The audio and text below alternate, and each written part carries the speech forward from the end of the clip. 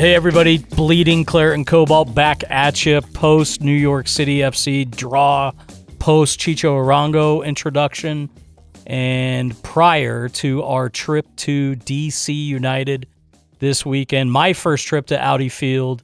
Excited to go see what's happening there. We'll get into all that and much, much more right now.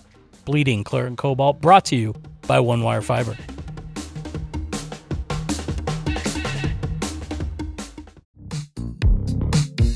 Hey guys, just a big shout out to our friend Adam Sessions and One Wire Fiber. We would not be able to bring you Bleeding Claret and Cobalt every week, every month without their great support. So you wouldn't want all your RSL news information coming from some distant out-of-state people that don't care about this community. So why would you rely on your voice, video, text for business coming from one of these big companies that literally don't care about you? If you don't own a business, but your friends do, your family does, you got to reach out to these guys because the level of customer service, of support, attention to detail from One Wire Fiber is immense. And we all know how fast the world is moving these days. If our phones, our computers, if our connectivity is not functioning properly, you just feel completely stuck in the water. And Adam and One Wire Fiber, they will figure it all out for you so you don't have to. The number one, wire.co, One Wire Fiber, they will take care of you. They care about this community. They care about this club, and they care about you.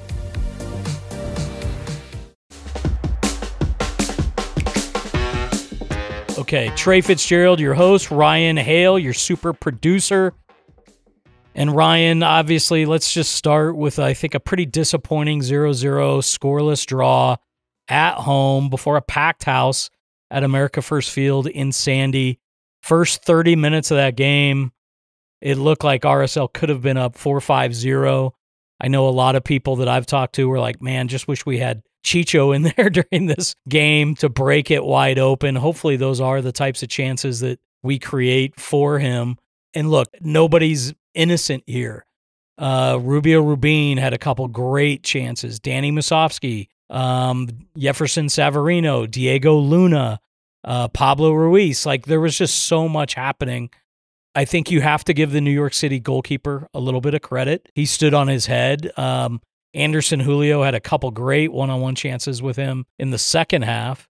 Former RSL Academy kid, Barraza, found a home in New York. I know that our goalkeeper coach, Nacho, was very, very happy, but I was joking with Pablo in the post-game media session that we need to tell Nacho to teach the dark arts to kids that end up playing against us. I mean, just a crazy day at the stadium, and I think early that morning, the official announcement came through that Chicho was signed with RSL. He can play starting on July 8th. He's here. He's looking at homes. He's training with the team. He's doing all the assimilation and integration before he sets foot on the field. So that's kind of a rarity in the international transfer windows and for most teams, including ours. So it was just a great day watching Chicho do the march to the match with the fans and sign autographs and go to the team store and get introduced at halftime. I think there was just great energy in the building, but unfortunately on the field, you know, there's some bad officiating. There's some questionable calls. I think everybody was, by the time the final whistle blew after 95 plus minutes or whatever of stoppage, there was just a ton of frustration. And honestly, I can't explain it, Ryan. I think we touched on it a little bit in our last show, but for this team right now to be so, I guess, mediocre is probably the word at home, not scoring goals, not winning games at a place where historically we average 2 points a game and win 70% of our games. Like the last 17, 18 games in Sandy have been average. I think we're 5 wins, 6 losses, 7 draws, something like that. This year, it's the 4th time we've been shut out at home. It's our 4th 0-0 draw overall. 2 wins, 4 losses, 3 draws at home. Meanwhile, this team has figured it out on the road a little bit. 7 straight unbeaten on the road. That's obviously helped by Open Cup wins at Vegas, at Portland, at Colorado. But as we've heard Pablo Mastroeni say, as we get ready to go to DC and as we get ready to go to St. Louis next week, integrating 25 guys together and having them go on the road where they're eating every meal together, they're traveling, they're practicing, whatever. It's really, they've kind of galvanized on the road, if you will. And so just to peel back the curtain a little bit, for this week heading into DC, we actually travel a day early. Typically we travel Friday afternoons, but for this trip we're traveling on Thursday afternoon. So we'll train Thursday morning in Harriman. Then we hop on a plane midday, get to DC, I think 7 o'clock in the evening or so. They'll eat a team dinner. They'll do a video session. Wake up Friday, train over at the University of Maryland, I think 10 or 11 o'clock. It's morning session. Day before game, training sessions are usually pretty light, 45 minutes or an hour. A little bit of tactical stuff, mostly just finishing and getting the legs loose and getting ready for the game. Another video session that evening after dinner. And then Saturday on the road, they're usually pretty mellow days. Guys get up, eat breakfast. They do a team walk around 10:45, 11 o'clock the day of a game. There's a couple different meal periods so guys can eat when they want because they all know their bodies and everybody's different. There'll be another video session right before they get on the bus at 5:30, get to the stadium at 6, and then kickoff is at 7:30 local. So that's 5:30 Mountain Time on Saturday, and you'll catch that game on Apple, KSL Radio, all the usual spots. But that's sort of what a road trip looks like. There's a lot of downtime. The reason we're traveling Thursday is because you're traveling 2 time zones. So you usually travel 1 time zone or 1 day for each time zone you're traveling. So when we go to Toronto here at the beginning of July, we'll probably leave on a Thursday for that one as well. We'll come back Saturday night, spend Sunday and Monday in Utah. There probably will be a pretty light training session on Monday in Harriman, and then train in Harriman, and then go to St. Louis on Tuesday. A little bit later flight because it's shorter, and you're only traveling to the Central Time Zone. So you get to St. Louis around 6 o'clock. Again, team dinner, team walk in the morning, couple different meal periods, and then off to the stadium for yet another midweek game. We only get 1 week without a Wednesday game here after playing on Wednesdays for the last 6 weeks. And as disappointing as that 0-0 draw against New York was, Rye, I think it was, if you look back at the 14 games played in the 48 days leading up to that New York game and including that New York game, you had 7 wins, 3 losses, 4 draws, I think, in that time. But, only 2 losses, my bad. So to go 14 games in 48 days and only lose twice, that's pretty impressive. But again, a scoreless draw at home, getting shut out at home, not sending the home fans home with 3 points is always disappointing. So especially against a New York team that has not been doing well. You know, the week prior, 10 days prior, we lose to an LA Galaxy team at home. Now, as I said a few weeks ago, I'd much rather win the Open Cup game against the Galaxy, which is truly an elimination game as opposed to a league game. But those are 2 kind of, I think, bitter setbacks at home for a team that otherwise has been flying pretty high. Because when you look back at the week where you get 7 points in Colorado and Minnesota in 8 days, you look at the comeback against Portland twice from down 1-0 and down 3-2 to win that game. The 120 minutes in Vegas, certainly the 2-1 at Austin during a lightning delay, massively unexpected. So 7 games unbeaten on the road. There's no secret to the sauce. Pablo gets asked about it all the time, and he's like, no, our guys are just fighting for each other. And this week with DC and then later St. Louis, you've got to play those games without Savarino, without Rubio Rubin, without Brian Ojeda, and without Anderson Julio. So those are 4 critical pieces, 3 on the attack. And look, we're all very proud that Julio's getting the chance to represent Ecuador for the first time in his career. Obviously, Ojeda being a young selection for a very good Paraguay team, that's massive. Savarino is kind of a right-in starter for Venezuela and has been for several years. And then Rubin now is a key piece of the Guatemala setup as they get ready for the Gold Cup. So will we miss those guys in DC and St. Louis? Absolutely. But it's just an opportunity for a Bertan Jacqueson, a Jasper Loffelson, a Michael Chang, a Diego Luna, and many, many others to get a chance to show what they've got and what they're able to do. And again, the nice thing about this Open Cup run is all those guys have already gotten chances to show what they can do. And so like Pablo says, it's not about one guy, it's about partnerships and combinations. So Damir and Danny, how do they look up top together? How does it look when you add again Diego into the midfield or Jasper into the pivot, or just adding those? Who's going to come off the bench and play that Julio role? Is that Bertan? So I just think there's a lot of interesting lineup questions that are asked because of the international duty, but I'm excited to go to DC. I've never been to Audi Field before. RSL was there in 2017, lost 5-0, if you can believe it. So we'll see what happens this weekend. Super excited next week to go to St. Louis. Everything that they've displayed looks to be game-changing as far as MLS goes. And as Pablo and some of the guys mentioned in their media availability on Tuesday, the opportunity to go into there and maybe give them a little payback for what they did here back in mid-March, 4-0 win in Sandy is a motivating factor. So that's kind of the 30,000-foot view as we head off to DC. It did feel like going to those both games last week, I don't know, there's a lot of energy there. And I think, that kind of led to the feeling of frustration towards the end. I think all draws kind of, leave with that taste in your mouth. But people were on every play. There was those moments when the ball just sailed a little bit wide. Oh, man, you could feel it all over the stadium. Supporters were, top of their game, I think, too. It was as many people in the supporter section that I've seen for a while, too. So I think we're in a place right now where we're looking. This team has the support it needs. I think people are ready to just explode, just go crazy, RSL fever. I think it's waiting, and I think the problem is that that's waiting on these goals to happen. And we're just, we're watching these games, we're seeing these guys get in these dangerous places, we're seeing the chances just be wanting, just like literally inches. When you talk about what is Chicho going to do to this lineup. Mm-hmm. Have somebody like him with his quality to put those chances that are coming constantly. I think that's the things about this RSL team, finding that key ingredient that's going to bring the things together, to tie the different pieces together.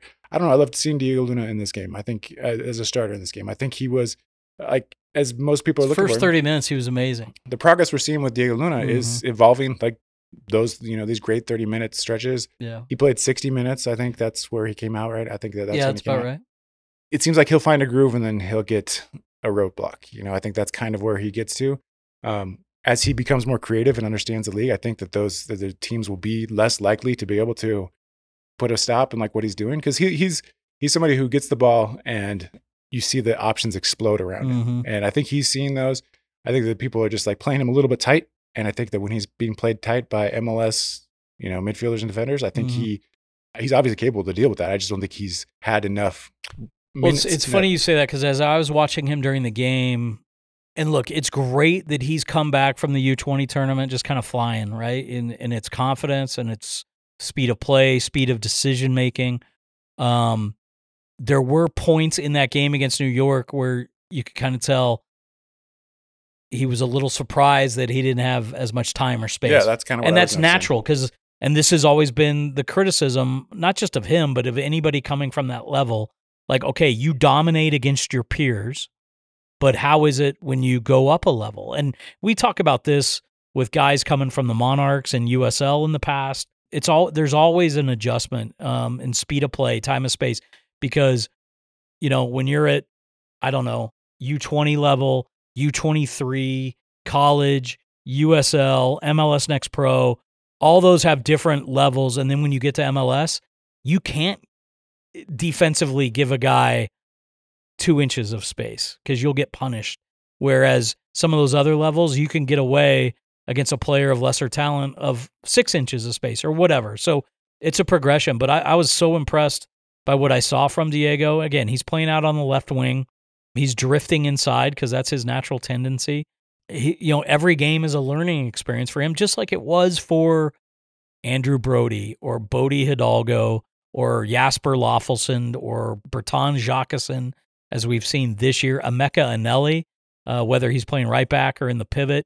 Every game it makes him that much better. And it's hard to replicate that. You see this a lot in any sport where guys are coming back from injury and they're taking reps and they're doing things at game speed, but it's impossible to replicate a real game speed till you actually get in the game. So what I'm excited about for a guy like Chicho, who has had a ton of success everywhere he's been, but especially in MLS, it's exciting to think about how he's going to make Savarino better, Gomez better, Rubin better, Luna better.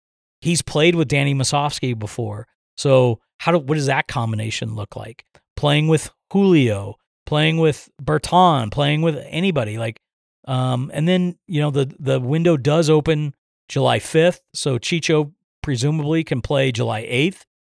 And if there's another move or two up Elliot and Kurt and Pablo's sleeve to improve this roster even more in July, going into the Leagues Cup, which starts, I think, July 22nd for RSL. You've got the Open Cup semi in Houston on August 23rd. This team could look a little different by then. As we've talked about, there is a decision to be made on Brian Ojeda by the end of July. That's going to be, I think, purely a financial decision because Brian wants to be here. I believe we want him. So it's just going to come down to doing what is best for the team economically, both in the short term and then the long term. So I think these are exciting times, especially if RSL can go off, get points in DC and St. Louis, come back home June 24th against Minnesota. You go to Toronto July 1st, and then Chicho makes his debut July 8th at home against Orlando. Potentially other players that come in this secondary window. Who knows? Maybe they'll be ready on July 8th as well. So, or at least by the Leagues Cup. So it's just exciting times here at RSL. This is an interesting stretch too. We've been talking a lot about just the amount of matches that we've been going through in the last month. But here we have 2 East Coast trips within a week of each other, 2 weeks of each other, with a Central Time Zone, St. Louis in the middle there. It looks like we've got Sporting KC coming up at home here. That's going to be... When is this KC game? The 12th. Of July? Yeah. But then we got the Red Bulls at home. It feels like every chunk of the season that we've been talking about has been full of its, interesting MLS caveats. And so I think just these string of East Coast trips, I think that those traditionally, I don't think any team performs at the top of their abilities on a multiple East Coast trip stretch. But I guess I do think that this is like, again, we've been talking about, this whole year, it's like we need to see these performances from guys that are stepping up because of the stretch, how the lineup's getting stretched. And I think we're going to see some of these, this is like we're talking about, this is that, this game specifically with players gone. Well, and I asked Pablo yesterday, with the way Luna has come back from his national team experience, just buzzing, just flying, just, kicking everything into another gear. What a great opportunity to have for those other 4 guys when they come back. I think Rubin's probably gone the longest because Guatemala goes from these friendly games, I think, into their Gold Cup or Nations League, excuse me. But Savarino, Ojeda, and Julio should all only miss these next 2 games on the road. But whenever they come back into the group, they're going to be playing and thinking and making decisions just at a higher level, at a quicker level. And that's only going to benefit the rest of the group, hopefully. And hopefully it shows up in these MLS results upcoming. I think we did bring this one matchup. It's a historical RSL matchup, and I think we said it was in Vancouver. It was just one of those games. It was in a similar situation where everybody was gone to national team. I believe actually that was when Kyle and Nick were off to World Cup. I think this is when this happened. It's 14. Yeah. So anyway, and then they go up to the Vancouver one that I remember was the one that was 3 days before the Open Cup final. Oh, that's the one, yeah. In 2013. And Jason's basically sent a B team up to Vancouver. It was Sebastian Velasquez and Devin Sandoval and a very young, Chris Schuler, maybe Rashawn McKenzie, one of those backup. Was he in there? What's that? Was Bofo there? Jeff Antonella, I know he probably wasn't there that long ago, but it was just amazing. They win 1-0, and then all of our marquee guys, like you said, Kyle, Nick, Grabavoy,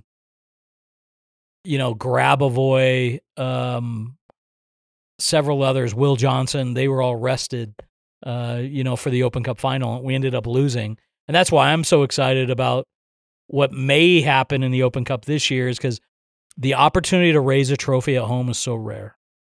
And if RSL can get past Houston on August 23rd, you're back home September 27th in a game that could include Messi, might just be a red-hot Cincinnati team. But either way, as we saw in Denver the other night with the Nuggets, there's just something so incredibly special about raising a trophy at home. Again, these opportunities don't come along very often. The fact that RSL had the opportunity in both 2011 and 2013 to raise a cup at home and failed both times, maybe the third time's the charm, maybe the third time is this year. That's why I'm so excited about it. But as Pablo keeps telling me, one game at a time. He doesn't want to get ahead. The rest of us have to get ahead, because the possibility of Messi coming to Sandy in late September, it's just going to be chaos, and it's going to be awesome. The eyes of the world will truly be on Sandy, Utah that night. But there's a lot of things that we need to do to make that a possibility. Yeah, a lot of things that you need to do, and a lot of things that are going to happen between now and then too. We got the month of July of MLS, and then you have the whole Leagues Cup, which I think we'll dive into once it starts to become a little more imminent. But I think there's a lot of big moments left in this season for sure. I mean, I think we're not quite to the halfway point of MLS season yet, but I think we're right at the halfway. I think we've played 17 games. So most teams are 16, 17, 18. So we're just, right in the middle of it. But there's so many different things. What this team is going to look like on the second half of the season. I think this is another theme of this podcast. I'm going back and looking through some of our old episodes. We kind of hit this point in the season. We're like, this next part of the season is going to be pretty fascinating because of what we've built, like what's been built up in the beginning, like in the first half. I think we could go back to, like, we've been doing this since 2021. So it's like 2021 was a wild season. Yeah. But that's the other thing. Like, you look at the standings now, and I guess you have to look at the standings because they're the standings. It's still early. I mean, even though we're at the halfway point, we've been disappointing at home. We're right under the playoff line, which sucks because you never want to be under it. But I think we're 6 points out of third place in the West. Like, everything is so tightly packed, and so every point matters, home or away. And as we've seen in this very parity-driven league, if you can string together 3 results, 9 points in 3 games, you either go straight up the table, or if you drop 3 in a row, you drop down like a stone. And that's just how it's going to be from now until decision day in mid-October. Teams around us are improving, but I think that there's also opportunities for this team to really take the reins in their hand and, like, really control the destiny. I guess it's hard to start talking about controlling destiny at midpoint of the season, but I really feel like this is when if we get some results here, some road results in June will definitely pay off come October. That's for sure. So, big time stuff. You have any idea who's on the call for Apple this week? Yes, it's Devin Kerr, who people may know him from USL and Monarchs games in the past. And Tyler Terrens is the play-by-play. So, it's a couple Apple guys we've not yet experienced this year. So, but they are kind of mid-Atlantic DC-based guys. So yeah. I'm sure it's their 10th DC United game that they've done. A lot of New York fans were complaining that Max and Dunny sounded like they were doing a home RSL broadcast the other day. But well, there was not a lot of. I mean, I was kind of keen into that because I know Dunny's sensitive to that. He doesn't like being that being thrown at him. They've done what, 5 or 6 games of ours. This year. But also, I mean, Dunny knows as much about, like, had New York been doing things worth talking about in that game, Dunny would have given the depth of that. What was happening. It was one-way traffic for 70% of that game. I feel like that may be more the culprit there in that situation. But go ahead and watch whatever game Dunny's calling this week, and it will feel like he's doing a home team. It'll feel like he knows as much about that home team as anybody calling. Anyway, that's my thing. I have this note that's been on my notes for the last month here, but going back to the soccer tournament, did you watch any of this? The 7-on-7? I did not watch any of it. There was a game that had a Nick Beasler goal. Scored a great goal. Chandler Hoffman also scored in that goal. Interesting. Put them into a game against Nick Ramondo's team, which also included Taylor Pay, who's also on that team, and Chris Wingert. So anyway, there's a lot of RSL, like, it connected. So that happened a few weeks ago, and I think I can't remember the team that won, but I believe Delia put up on her stories a shot of Nick Beasler going against Chad Ochocinco. That's awesome. That was just, one of the couple of Kansas City legends. Yeah, one of the surreal moments that only happens in soccer, even if it is, these weird tournaments. That tournament was actually pretty fun. Seeing some guys play that you haven't heard their names for a while. I think it was pretty interesting. But anyway, it's been on my notes for like last month. So I just wanted to No, I didn't get into it. I think I probably would have gotten a little more into it if it wasn't happening when we were going Wednesday, Saturday. I followed some of that tournament through social media and stuff. They were. I watched a couple. The game's like 40 minutes. Like that's the entire game is 40 minutes, and they play last goal win. Like there's anyway. Okay. So he ends on a goal. It's kind of an interesting format, but it was. I mean, it was for what it was. It was fun. I think that there's something to be said about like that kind of tournament. There's been talks in the past of like Olympics or including smaller team, like smaller side, like 3-on-3 basketball. Yeah, sure. Just to add more players, to add more people, add more trophies or medals or whatever. But I think the 7-on-7 soccer is also something that's been considered.